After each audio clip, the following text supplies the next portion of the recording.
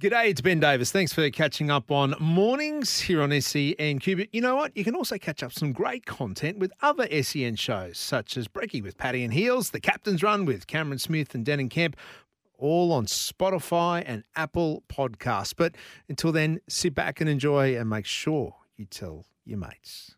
Host Plus has been named Super Ratings Super Fund of the Year for 2023. That's a plus. Issued by Host Plus Proprietary Limited. Check the PDS and TMD at hostplus.com.au.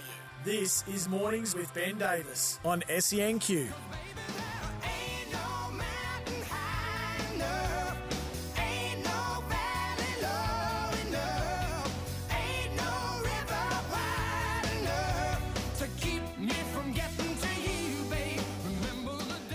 Ain't no mountain high enough, Barnesy. Well done, Sam. That actually ticks two boxes. It does tick our box coming into the World Cup, but also ticks the box of the recipe Vanessa has just sent me. Vanessa Gibson from the newsroom has just sent me a recipe for brownies that have Vegemite in them.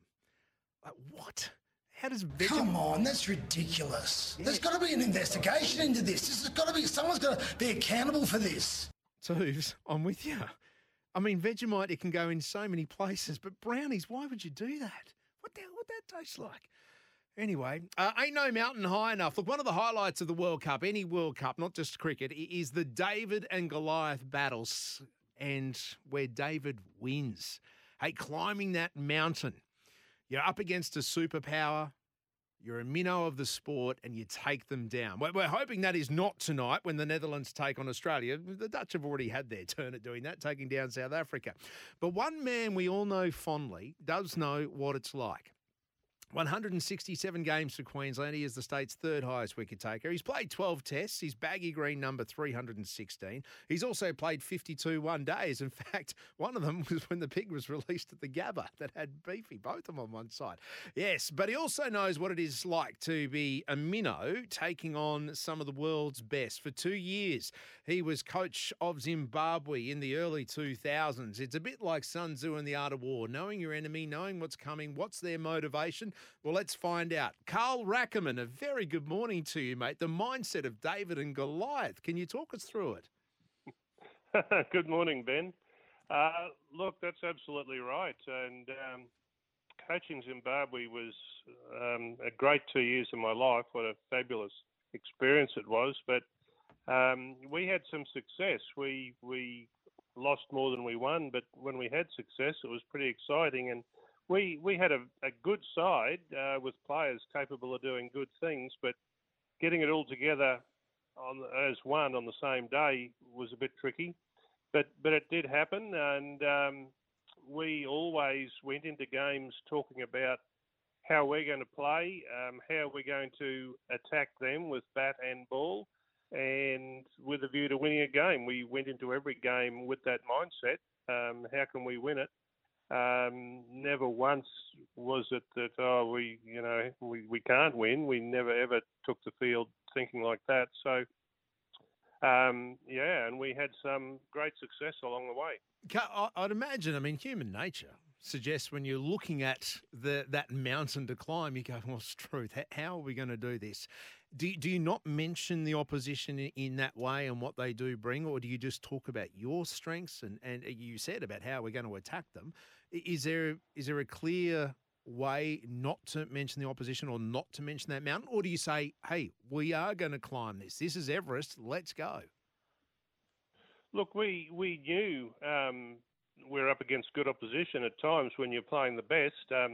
We were in Australia, in fact, in what was that, early 2001 for the triangular one-day series. There was the West Indies and Australia and us. I think we beat the West Indies twice in that series, and we really gave Australia a fright a couple of times. But our team meetings, and Australia at the time was the best side in the world, and particularly with their bowling, with McGrath and Brett Lee and Shane Warne, principal amongst them.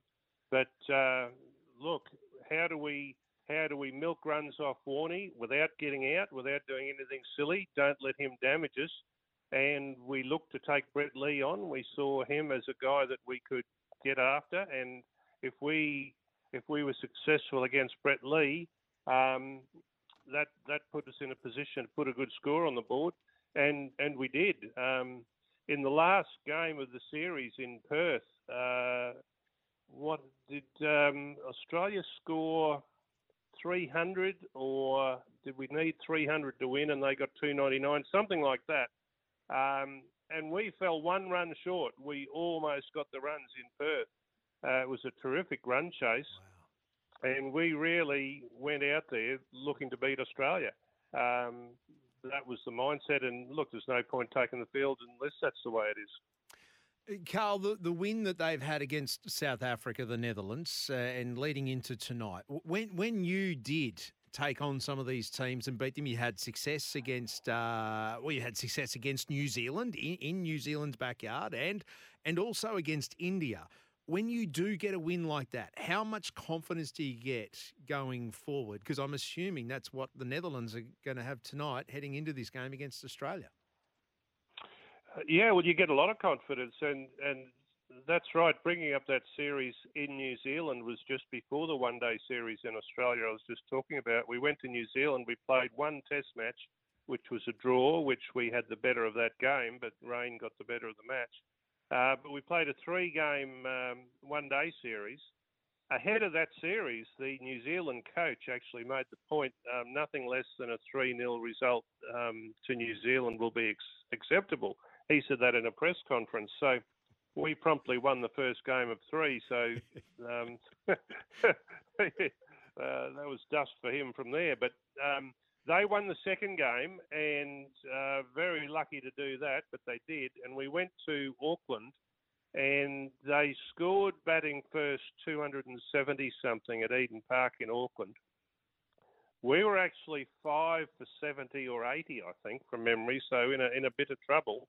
But Andy Flower was still at the crease, and he had a big partnership with Dirk Viljoen. And then Heath Streak was still to come. And we finished up. Heath Streak hit 6 over cover to hit the winning runs with 9 balls to spare. We were 9 down. But that was some win, and it was Zimbabwe's first one-day series win away from home. They'd won a couple of series in Zimbabwe, but never away from home. So that was a huge achievement, and ahead of the one day as we're going to in Australia, it really did give us a bit of tonic and help in that belief in each other in the dressing room, but in the group as one of what we can achieve. And we had another instance against India in the Test series. It was 2 Test series in Zimbabwe.